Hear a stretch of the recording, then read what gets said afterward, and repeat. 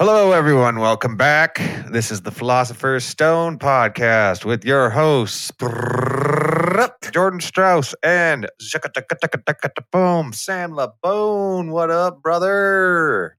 Man, how come you get the machine gun sound effect and I get the whatever the fuck that was? Just because yours was just a heavy caliber gun, so it couldn't the fire rate was a little bit lower. Gotcha. That's all. Yeah, I was hitting them with the AK-47. I don't know what rounds they take, but you had the 50 cal on the back of the Humvee. Hey, all right, I like that. Yeah, so I actually did you a favor there. Oh, thank you. Yeah, thank you very much. Not a lot of people get to shoot that high caliber of a round. Oh. And we also got a third host with you. I got a little frickin' kitten in the room with me. Hello. Say hello, Eleanor. Where is she? Oh, God. She's stealing shit out of my wallet, probably. She chewed right through the mouse cord for Chelsea's laptop. Like, right through. Wow. So I'm really hoping she does not get the taste for chewing through cables. Hey, say hello. Not the first time a cat ate a mouse, eh?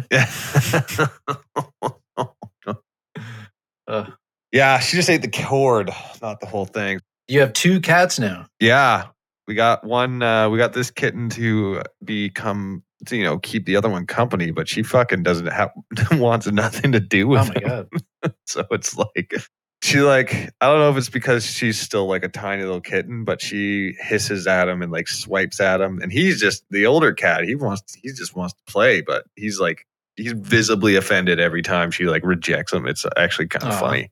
Like he gets so dejected when she like won't give him the time of day. So we've been having to keep him separated most of the time just because I don't know what could happen if I'm not like supervising them. I don't think he'd hurt her, but he would probably piss her off. I've seen her. He already pounced on her twice as like a play thing, and she fucking hated it. So. We'll see what happens. She is slowly warming up to him. You know, she doesn't hiss at him from across the room. She'll only hiss at him if he comes within like a foot now. So that's progress. That's good. That's progress. He's getting there. So by my calculations, they'll be fast friends in about a month. Yeah. I think also once her size kind of catches up to his size, she'll be a little bit less like wary of him. But other than that, she's a fucking beauty. Absolute beauty. Eleanor. Where'd you get that name? Like Roosevelt, the president's wife? It just sounds. Or no, I don't know. Sure, why not? I was thinking the car from Gone in 60 Seconds because she's so fast. Nice. Nicolas Cage, great movie. Just kidding. We picked it before we even we already picked that name before we even saw her top speed. So I think it's just a nice name. It's actually kind of funny because there's a mutual friends of ours. They are having a child soon. Oh my God! And our male cat's name is Thomas, and this cat's name is Eleanor, and it happened to be 2 of their top name picks for their unborn child that we stole for our cats without knowing it. So, yeah, that's hilarious. Jack, they're 2 of their top spots. Yeah. Anyways, it's been a week here in town. Kelowna has been. There was I don't know if you heard it or I told you about it a little bit, but there was a tragic construction accident downtown, which is like something I would not. I mean, who can predict this type of thing? But a construction crane collapsed at a high rise that was going up there, and it fell and it almost crushed my girlfriend. So it's been crazy, honestly. She her office almost got was dozens of feet away from landing on her office, which is pretty wild. Yeah, I saw the pictures. That was gnarly. Like that was a very big crane, just completely collapsed and almost took out a whole building. Yeah, terrible.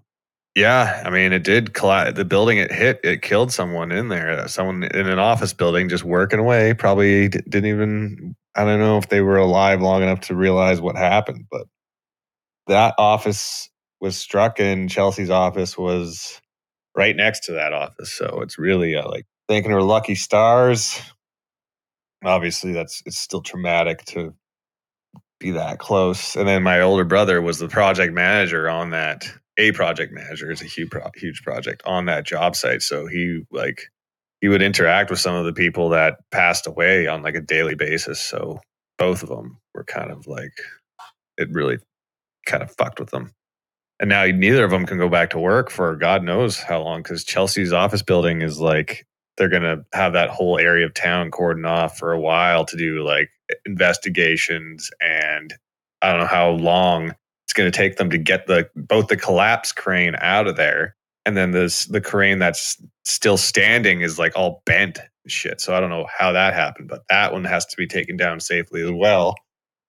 So that's just, I mean, both of them are pretty much not out of a job, but like they can't work right now. So it was a good timing in that case to get a new kitten to lift the spirits a little bit here. Yeah, exactly. You need a therapy cat. Yeah. She's good for that. She really, really loves us. Hates the other cat. Just can't stand Thomas. Yeah. And the whole point of getting her was to keep him company. So, well, we'll see. I've confidence. I'm confident she's already made progress. She's warming up a bit and she's chewing on some fucking cables as I speak right now. That's nice. Get out of there. So that's what's been going on in my city. How's the move? It's been pretty good, pretty seamless. Like, didn't really have to pack anything this time. Just sort of load it into the truck and drive it. So it was pretty easy. So is this the second time you've moved back to Toronto then? Yeah. Okay. So I lived in Toronto for a summer, and then now I'm moving here permanently. Okay. And then on Friday we do the final move in to the condo. Nice. So are you moving in with Hannah this time? Yes. Yeah. Nice. That's exciting, man. Yeah. It's exciting. We're unfurnished apartment, so we're going to be like eating Chinese food on the floor for like a week or something probably, but hey man, those are some of the best memories. Those are the ones you look back on and say, remember when we first moved in and all we had was a couple camping chairs and some Indian food. Yeah, exactly. The magical times. Yeah. Yeah, it is. That is. Yeah, and then went to I don't know if people do this in BC really, but in Ontario, people have like these cottages that they go to, like on these lakes, like because there's like fucking thousands of lakes in Ontario. It's ridiculous. Yeah, I know. I drove through there. Wasn't last summer, the summer before, maybe. I'm trying to remember. I did like a cross Canada comedy tour where I went all across Ontario, and I was amazed at how many fucking lakes there were. There's a place called Thousand Lakes, and there are 1,000 lakes. Yeah. There literally was over 1,000 lakes, but there was just cottages and cabins all over the place and all these little islands. It's actually quite beautiful. But I was there during like mayfly season. I don't know how long it lasts, but I showed up to this place in Ontario called Kenora. Oh, I've been there. And every single surface in the town was covered in these mayfly looking things. I don't know if they were actually but they were like these, I think they were mayflies, and it almost looked like it was snow on the ground. Yeah. They were everywhere. I'm talking, you could not put your hand down without touching like 7 of them. It was disgusting. And I guess that only happens for like a couple weeks out of the year, but people were taking brooms in the streets and sweeping up the dead bodies of these things on the sidewalks. And there were just piles of this dead insect everywhere. Yeah. Yeah. That was a good time. And we spent like a whole day passing out flyers trying to promote this comedy show because we got to the venue and they had not promoted it at all. So like no one even knew there was a comedy show that night. You did a comedy show in Kenora? Yeah. Oh my God. This whole thing was we were driving across Canada and trying to book shows ahead of us in towns as we went, which is not the best way to promote shows and get people to show up. So we got to Kenora and there was the venue was supposed to have been promoting the show for like the last week or whatever, and they didn't. So we quickly went and printed out like a shit ton of flyers and just ran around town handing out flyers like amongst the piles of dead bugs everywhere. Oh my God. Handed out flyers for like 4 hours. Fucking no one showed up. The whole show got canceled. It was brutal. Man. Amateur comedy. Have you done any shows? No, I haven't done any yet because Ottawa, like I didn't get my vaccine shot until a couple of weeks ago. Oh, right. I got my second one at the end of the week. But you're going to go back and do some. You think you're going to go back and keep doing it? Yeah, as soon as I can figure out like where to do it in Toronto, like when it's starting back up again. Like, I don't know if it's actually starting back up again in Toronto or not. So I have to figure that out. I haven't seen anything from the guys that we know in Toronto about comedy starting up again. Maybe like an open mic here or there, but Yeah. I think they're still pretty strict there. Yeah. As far as like what they're allowed to do. But I will say I had doubts about whether I'd want to keep doing it until I started again. And then it was like, oh yeah, I'm back into it. Back in it. Oh yeah. Although I will say you only feel as good as your last set when it comes to comedy. That's true. Because I had like 4 really amazing sets out the gate when we came back, 4 or 5. And like my new material was hitting hard. I was feeling like I was the hottest comic in town. And then I just went and did this show at a dispensary, which was a good show. It sold out, but it was a bunch of stoned people. There was no liquor allowed or anything. And it was outdoor right by the airport. And we had like helicopter because there's so many forest fires. All the helicopters were landing right behind the show the whole time. So every like 10 minutes you get interrupted by a helicopter. Not that that's an excuse. I should have done a lot better, but it was one of those shows where like I lost all faith in my abilities. I didn't like bomb, but they definitely were ready to laugh harder than they laughed at any of my shit. So I ended up feeling kind of like, I was super deflated. You should have waved to the helicopter like, hey, get me out of here. Yeah. Let me hop on that bucket. You can dump me on that fire over there. Yeah, dump me on the fire. It's better than this. It wasn't I didn't bomb, but I definitely did not I wasn't impressing anyone. I'll say that much. Okay. Yeah, I get it. Yeah. Been there.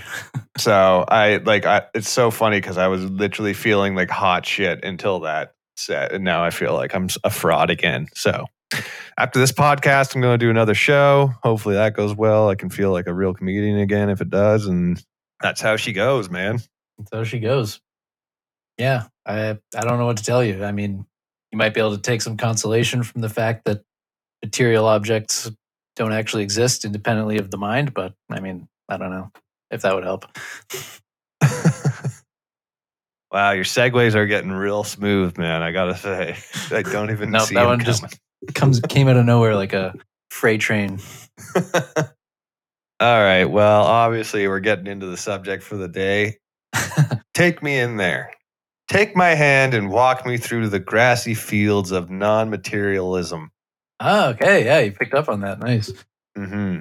Yeah. So today we're going to talk about a particular philosopher from like the 1700s. Is this a new guy or is this? It's better not be fucking. No, what's his face? That smug asshole. No. Hume. No. We haven't talked about him before. His name is George Berkeley. George Berkeley. Damn. Okay, I hate to say this, but that sounds. I'm just gonna guess he's black. Close. He's Irish. It's not close at all. Like Charles Barkley, is that where? George Berkeley sounds like, I don't know, like a jazz drummer or something. No, this guy was an Irishman. He was born in 1685 in Kilkenny, Ireland. Huge Conor McGregor fan. Big Conor McGregor fan. He graduated from Trinity College in Dublin in 1704. Nice. Class of 1704. Yeah. He graduated from college when he was 19. Graduated. I mean, that's not unheard of, but it is impressive. It is impressive, yeah. Yeah. 3 years later, he was made a fellow at Trinity College. What does that mean? I think it means like they like give you room and board and you like write treatises or something. So you're like not a professor, that you don't teach any classes, but you just like hang around and become smarter. Yeah. I think you're like a TA, but like they give you room and board or something like that. Like they should bring that system back. Ugh. Were universities, like, were women allowed to be educated back then? Because I was going to say this guy must have been swimming in that co-ed puss. Well, okay, so I don't think they were allowed to do that. Especially, I think it was like a very Catholic thing. But anyway, this guy would not have been doing that. He was very Christian. No, okay. Did have kids though. Did have a family. Had kids. He's no Thomas Aquinas. No. He didn't chase his girlfriend out of the room with a hot iron when she tried to seduce him? Yeah, no, he never did that. So what did he do? So became a fellow 1707. Between 1709 and 1713, he wrote his main philosophical works. Of course, they weren't recognized in his own time as his major works, but they sort of became, after he died, they became his like most famous work. What a shame when you don't get recognized till after you die. Yeah, like he was a successful author, and like he was a very successful person in his life. Just he was only really known by like other philosophers, really. So, which is still kind of true, but Right. Well, someone once told me that all you can ask in life is to be a legend amongst your peers. So, yes, I remember that. So anyway, yeah, so he wrote his three major works, which were an essay towards a new theory of vision, a treatise concerning the principles of human knowledge, and three dialogues between Hylas and Philonous. are those made up people? Yeah, he just made up some characters to talk to each other. So that was a thing that people did back then, or do they still do that? Like, here's part of my, I don't know, one of my works is just a fake conversation between two hypothetical people. I don't know. I think it's a lot less common today. I think it still happens. It's not as common. It goes like all the way back to Socrates. Like all of Socrates' stuff is like these conversations between characters. Right. Did you ever read the Screw Tape Letters? I did not, but I've heard it. I've heard it's very, very good. It is very good, but that's a cool way to express some of your philosophical ideas. Yeah, is to have two what do you call them? What do you call them? People that you make up. interlocutors. Sure. Yeah. Okay, so then he became the dean of Derry Cathedral in 1724. So that means he runs the cathedral basically, I think. Mm-hmm. In 1728, this is so cool. He decided he would start his own college in Bermuda. Nice. Right? This is going to be dope. Tropical Island College, but the funding dried up. Wow. Right in the middle of the fucking triangle. Yeah. They unlocked the code to interdimensional travel. Professor, the aliens took my homework again. I don't know what's going on. Well, when they do that, your job is to hunt them down, bring me their skulls. He became the Bishop of Cloyne in 1734. This guy became a fucking bishop, Anglican bishop. Wow. Yeah. Guy's just showing off, I guess. And what city was that? Cloyne. Cloyne. Cloyne? Okay. He had 7 children, but only 3 survived childhood. That's just, those are the days, those days. Ugh. Yeah. Good times back then, hey? You got to have... It's a numbers game. You got to just expect half of your offspring to die. Yeah. Don't get too attached. And then he died in 1753 in Oxford, England. So how long did he live? He would have been 68 or something, 68 or 67, I think. 68 maybe. I feel like that's a decent push for back then. Not bad. For 1700s. 60-something years? That's pretty good, right? For back then? Yeah. Yeah, so that's basically his life and times. And then sort of like the segue sort of revealed, he's sort of most famous for arguing against materialism. So he is basically, his whole career was attacking the philosophical position that objects exist independently of the mind. So in other words, if all the sentient conscious beings in the universe ceased to exist and there were no longer any minds around to perceive objects, would objects still exist? Interesting.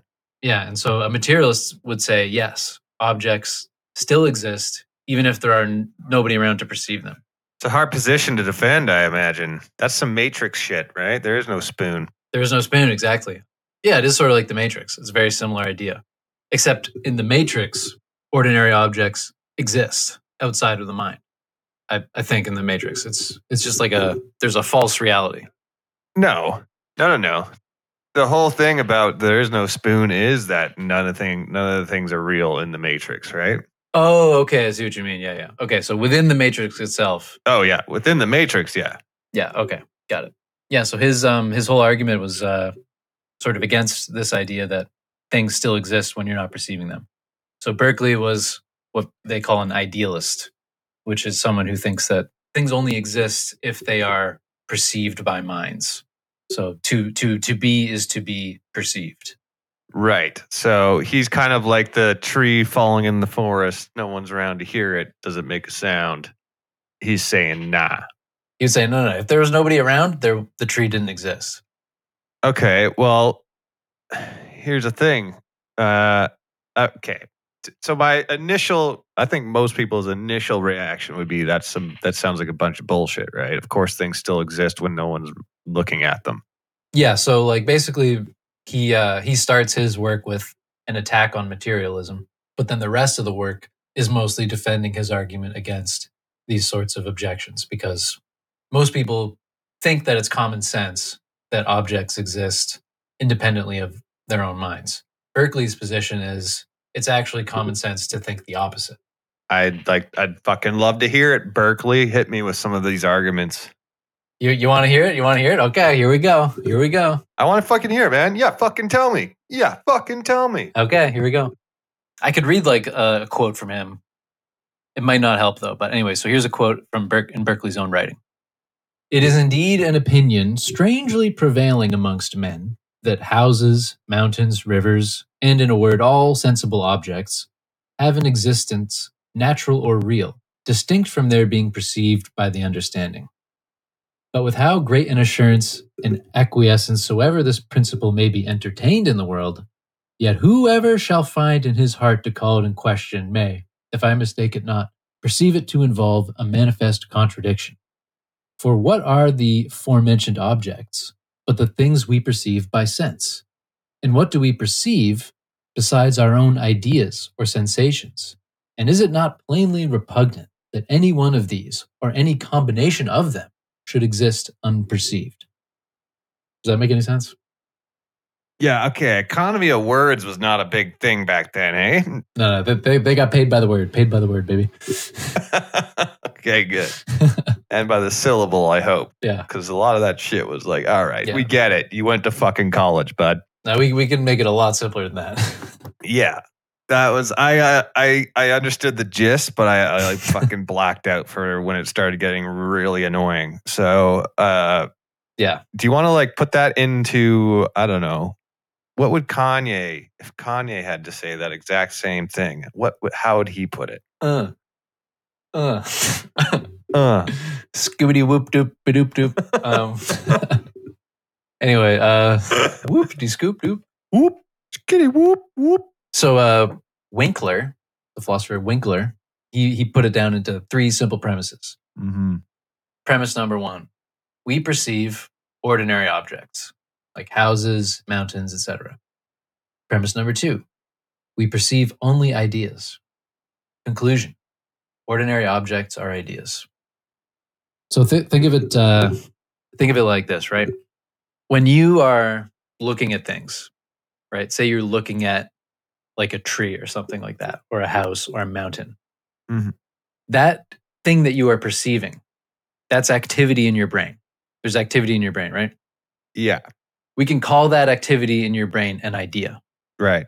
So that thing that your brain is sort of dealing with, the image that you're thinking about, perceiving. Okay.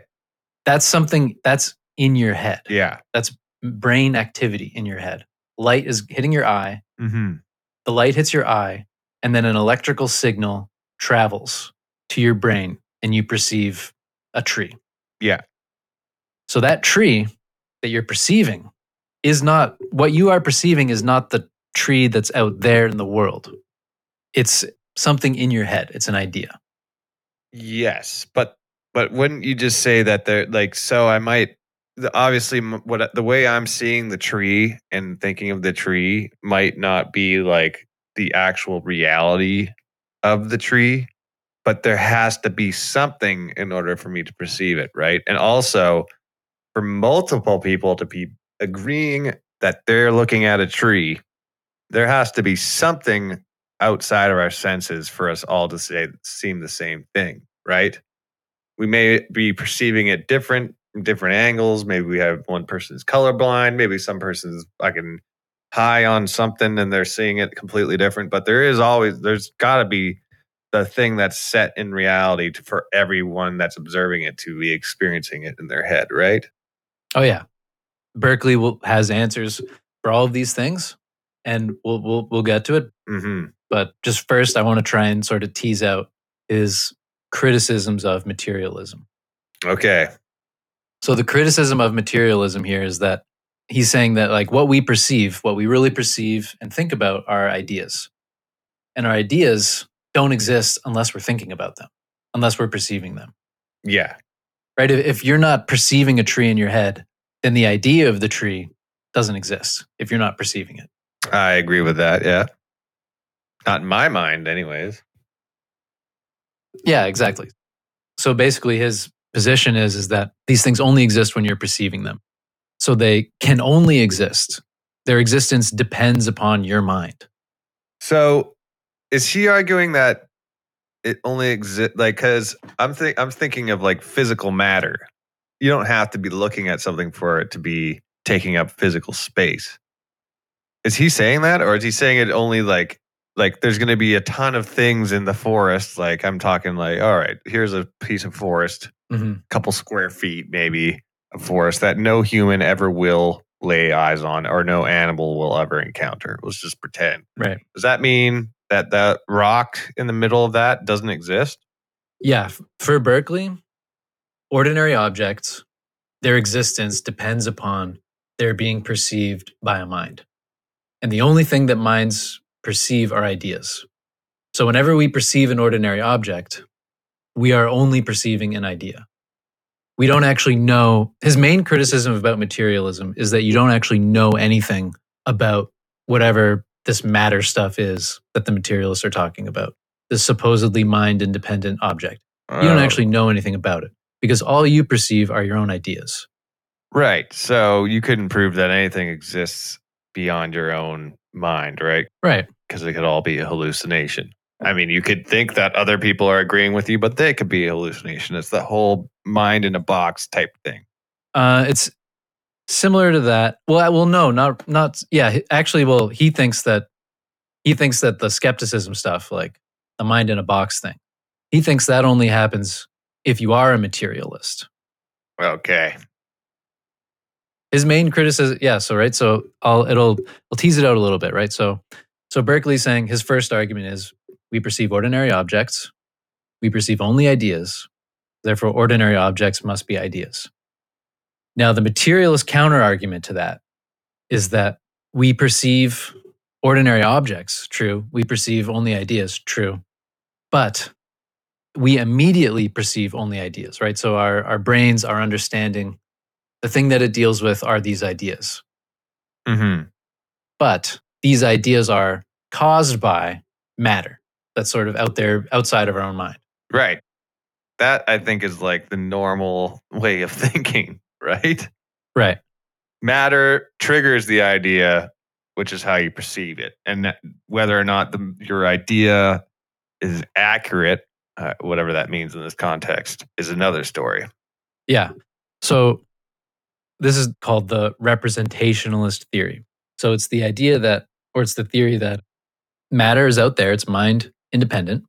It causes these ideas in us, and these ideas in us represent these external objects. Mm-hmm. So our ideas allow us to perceive external objects because they represent the external object. Does that sort of make sense? Does that help? As like the representationalist theory? Okay, why don't you say that? Why don't we run that one back just a little bit here? Okay, so we'll try it again. Okay. So you can think of it, there's like two words, right? There's mediate and immediate. Okay. So immediate, we immediately perceive our ideas. We are fully acquainted with our ideas. They're in our head. We can think about them, examine them, analyze them, etc. Mm-hmm. These ideas are representations of things in the external world, external material objects. Yes. right? So, for example, you can think of it again. Yeah. There's an external material object in the world. Light bounces off of it. That light goes into your eye, and then an electronic impulse goes into your brain. And then in your brain, there's a representation of that external object. Correct? Right. So the representation in the actual object might be different, but you still need that actual object for any sort of ideas to come into your head, right? Okay, well, I wouldn't say need, because you can think of other theories where you don't actually need an external object to give you the idea. Yeah. I guess you're right there. You don't need it. Yeah. So the materialist is saying, like, look, this is how it works. This is how that we know that there's external objects in the world. It's because our ideas are representing them. That's how we know. Yeah. I mean, we don't know, but it's a pretty good guess. Huh. So Berkeley, he has another attack on this idea, which is sort of his main attack. Hit me. Hit me. This is that 50 cal from beginning, right through the chest. Hit me, Berkeley. All right. So Berkeley wants to know, how do these ideas actually represent material objects?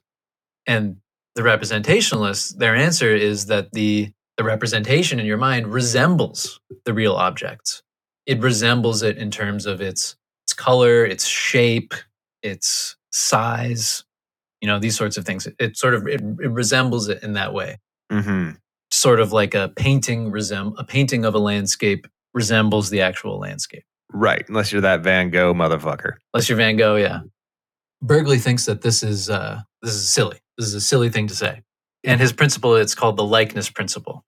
So Berkeley is basically saying, look, if you want to say two things are similar, you can't say they're similar, you can't say that they're like each other or unlike each other until you've compared them with each other, right?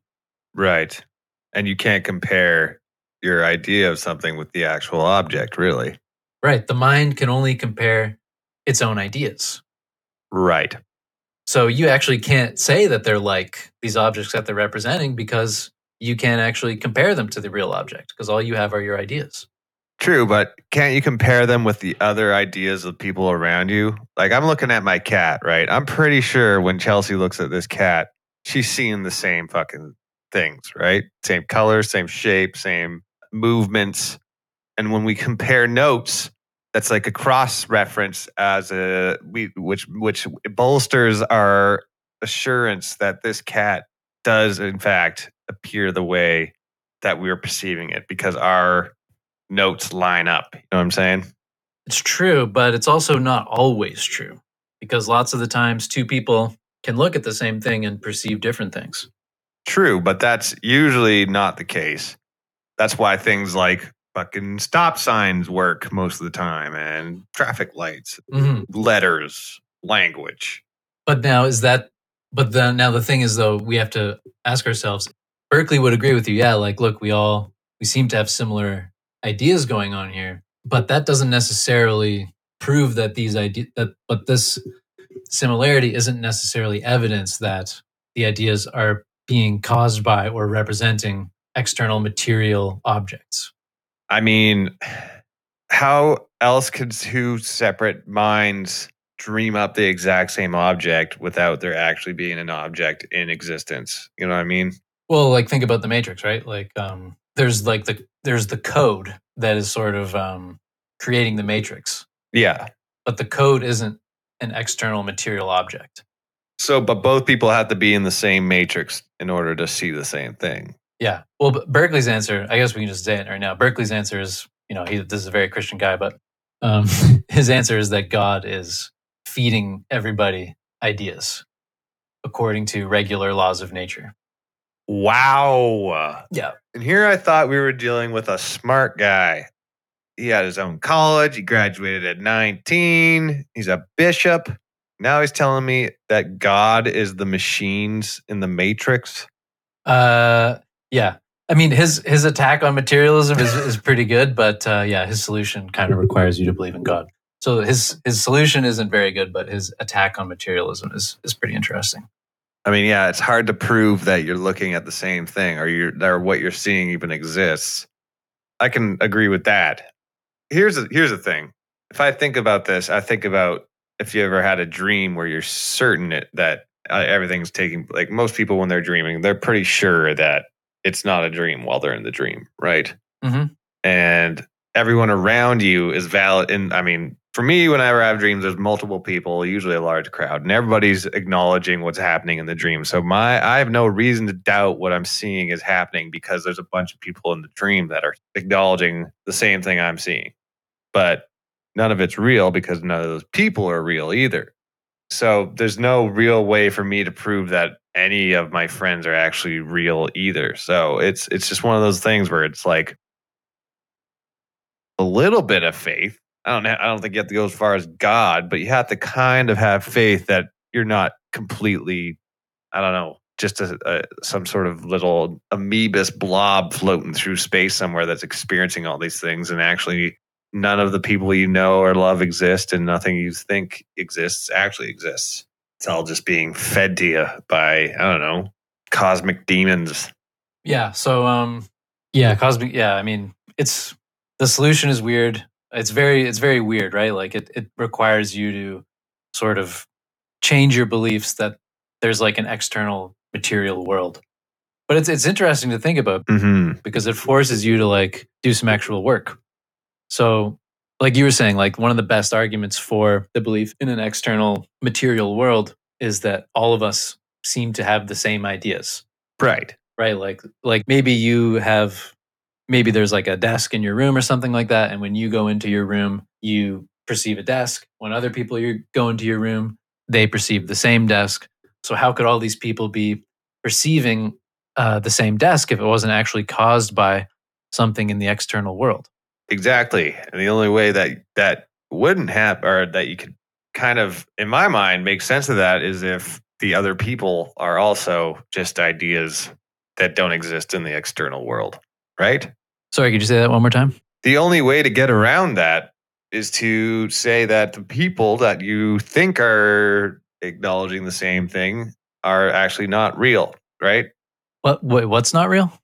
Well, that's why I brought up the dream thing. The only time where other people are all acknowledging the same thing as me, as I'm seeing, like witnessing in the world or perceiving something, and I believe is when I'm in a dream and there's a bunch of people that aren't existing actually agreeing with me.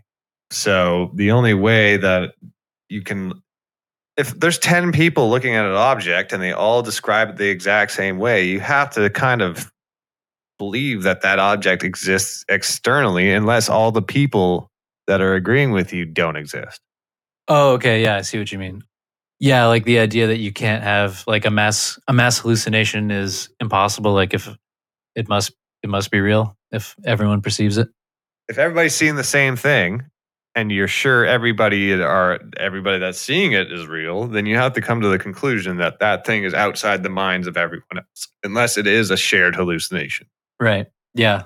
That's Berkeley's point is basically that if you're like this representationalist, then you are always taking things on faith, like you said. Like you're always taking things on faith because you can't really know for sure what is causing your ideas. Right. You think it's these objects in the external world, but you don't know that for sure. In fact, it could be other things. It could be that everyone is in a matrix. It could be that everyone is a brain in a vat. It could be that you're the only person that exists and everybody else is not real. Yeah, that's like the dream scenario. Yeah. So Berkeley, right, very Christian person, he hates this idea of skepticism. You know, it's weird for a Christian to hate taking something on faith. But I think he didn't like this idea that if you believe this, you don't really know. And I think as a Christian, he thought that God wouldn't set up the universe in such a way that you don't really even know if it's real or not. I think that's what he found most objectionable to it. You know what? He needs to read a lot more about God and his character, because of course he would do something like that. Yeah. Yeah. So Berkeley and he's also responding to this other big problem of his day, which was the problem of Cartesian dualism. So if you remember, Descartes had this idea that mind and body are two completely different substances. And like he had a lot of reasons for thinking that, like material objects, for example, seem to have like dimensions, like they have like extensions in space and stuff like that. But like if you think about your thoughts, Your thoughts and your ideas don't really have extensions in space because they're in your head. Yeah. If you imagine Mount Everest, doesn't mean there's a mountain the size of Mount Everest in your head. Could you imagine if that's why God had to make the universe like this ever expansive space, because he fucked up and he made it so that if anyone imagines something, it has to be occupying space in real life somewhere. So he's like, fuck, God damn it. we're out of space so fast. Anyone who thinks of anything, it pops into reality somewhere, and he's just like trying to make enough room for everyone's thoughts to be able to be thought. God's garage is just That would be a huge oversight, design-wise. design flaw. Yeah. And so the big criticism of Cartesian dualism is that how does one substance have any causal effect on the other substance, which is of a totally different kind? Like material objects cause effects on each other by bumping into them. Yeah. By having their spatial properties, their mass properties, like they bump into each other, they cause it. Mm-hmm. But how could one substance that has all these dimensions interact with a substance that has no dimensions? Like, how do they actually do anything to each other? Right. So you're talking about like thoughts and physical matter interacting. Yeah, exactly. If they're two totally different substances in kind, like one is a physical matter and the other is some sort of non-physical supernatural thing, how do they actually interact with each other? So Berkeley's position is basically, well, I know that I have a mind, but I don't really know if there's any material objects. So it seems to make more sense to just say, well, everything is mind. And then I don't have to worry about this whole causal problem. Yeah, I mean, everything that happens in everything you perceive, every little detail of experiencing reality is all because you have a brain. It's all happening in your mind. So in one sense, you don't need anything but a mind to experience things, right? Yeah. So there's no need for an external object or any sort of external stimuli in order to have experience of reality, right? Because at the end of the day, it's all happening up there. So you don't necessarily need anything other than the mind. Exactly. Yeah. Yeah. So that's basically Berkeley in a kind of a nutshell. Basically, the question is like, where do all the ideas come from? The answer is God is like this master spirit who is sort of feeding ideas out into us, into our minds. And he does it with like regularity according to the laws of nature. So blah, blah, blah. Anyway. To what end is my question? To what fucking end? Why is he doing this? That would be one of those the Lord works in mysterious ways type of things. Okay. So non-answer. Non-answer. Anyway, one of the biggest objections to Berkeley is the unperceived objects objection, which is that, like, okay, if for something to exist, it has to be perceived. Then, for example, if no one's at the mall at midnight on a Wednesday, then the mall doesn't exist. Yeah. But that just seems so crazy, right? That's what I was trying to say about the like section of the forest that no one will ever stumble across. If you came upon it, you would still see that. I guess it depends on like what your definition of someone perceiving something. Like, can a plant perceive something? Yeah. Are the trees only able to keep on existing because they're keeping tabs on each other, even though there's another one with consciousness around to like make it real? You know what I mean? Yeah, it's really weird because you can tell that, like, say I find a rock in the woods, I got to keep going back, or the desert. I'm gonna switch it up. We're going to the desert. Say I find a rock in the desert and it's sunken into the sand. I can kind of extrapolate that it's been there for a time for the sand to blow around it or for it to sink into the sand. Mm-hmm. And it doesn't have to, as in like actions were happening, physical actions were happening upon this rock without anyone having to be there. So if it didn't exist, it would never have sunken into the sand. And when I found it, it would have just been sitting on top of the sand, right? Well, you see, God intended it to be sunken into the sand when he made up the universe. So he decided that when I see the rock, it's going to be a half inch into the sand. God decided that. He's got a lot of fucking time on his hand. When anyone sees the rock, it'll look like that. Okay. See, I actually think this objection isn't that bad. If you think about it like World of Warcraft, for example, right? Right. Millions of people. Why do you always got to bring that into it, Sam? You always got to bring World of Warcraft. Fuck. Never mind. So like World of Warcraft, any sort of MMORPG, right? You've got thousands of people. They're all in this sort of persistent world, this virtual persistent world together. Yes. And like you're playing the video game.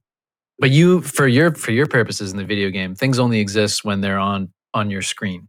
Mm-hmm. Like the whole world isn't being rendered on your computer. Yeah. It's only the little section that. Yeah, it isn't all rendered at once. Yeah, because that would obviously be too much Yeah. work for your computer to handle. Yeah. So everyone's computer is out there rendering the part of the World of Warcraft that their character is perceiving at that moment.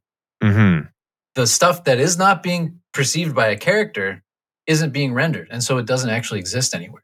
But there is something existing about them, because even if someone's not in whatever fucking town or whatever, barren world, barren town, or some shit, Elfier villa, there's like some sort of mage convent clubhouse, the Scarlet Monastery thing. Sure. They still write the code for that town to be functioning even if no one's in there, right? Right. So the happenings in that town are still going to be happening even if players aren't in there, even if it's not visually represented. Well, they would happen if players were there, but they don't happen unless players are there. Okay. So isn't there some sort of like market, like, I get it that for computing reasons, they're not going to render anything. Let's face it, in World of Warcraft, there's probably a player in every town at any given moment, right? Yeah. So pieces of the world are being rendered at every moment on someone's computer. Yeah, but there will be zones where there's nobody in that zone. Certain times of the day, there's not going to be anybody there. Right. So that's just, that zone doesn't exist. So all the monsters in that zone, they don't exist. Right. But we have to be careful with what we mean by exist. Because the code for those areas are still there. Yeah, and you can think of the code as sort of like God's decrees, right? We're getting very matrixy again over here. Yeah, the programmer. Dude, wasn't that Duncan Trussell was saying, like, read the Bible, but every time you see the word God, replace it with the programmer? That is good. Yeah. That is good. I don't know if you listen to the Bible beaters, but Caleb insists that anytime God is mentioned in the Old Testament, you call it Jesus so that you don't separate the two in your mind when the New Testament comes. That's hilarious. That's hilarious. Remember all that shit Jesus did in the Old Testament? Here he is again. That's hilarious. Yeah. Yeah. So Berkeley's response to this idea, like things exist, he says that, well, here's his quote. Anyone that shall attend to what is meant by the term exist when applied to material things.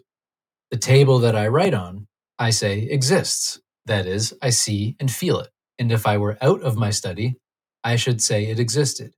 Meaning that if I was in my study, I might perceive it, or that some other person actually does perceive it. So he just says that something exists means either I'm seeing it or I would see it if I went in there. Yeah.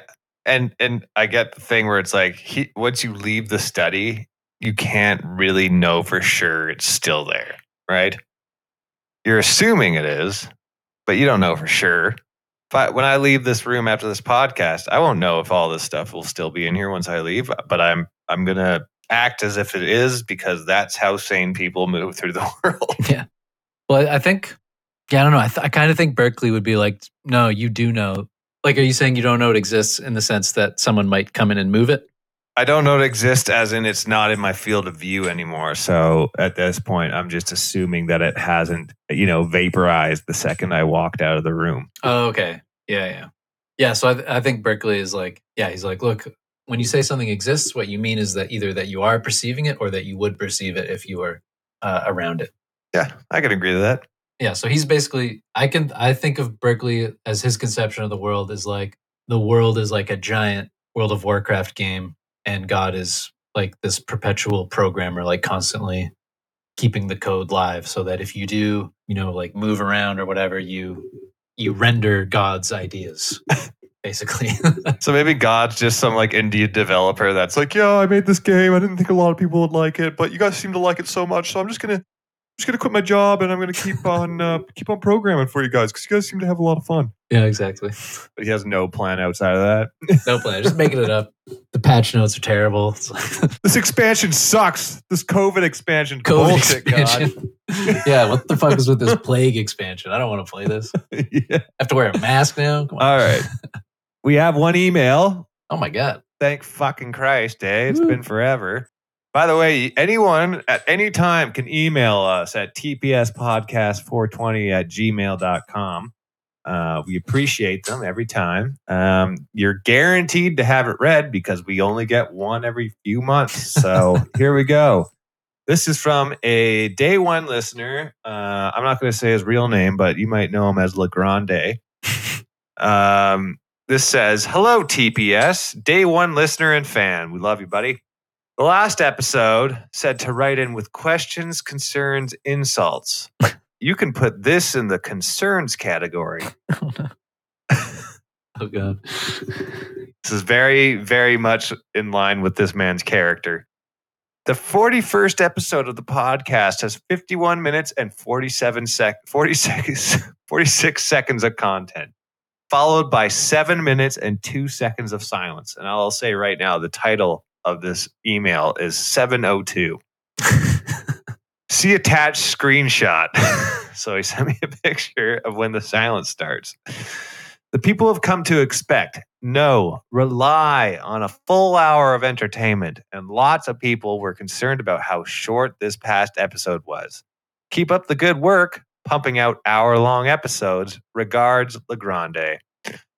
So, I guess this is really an email directed at our producer, Mr. Matthew Push. That was a phase photon cannon.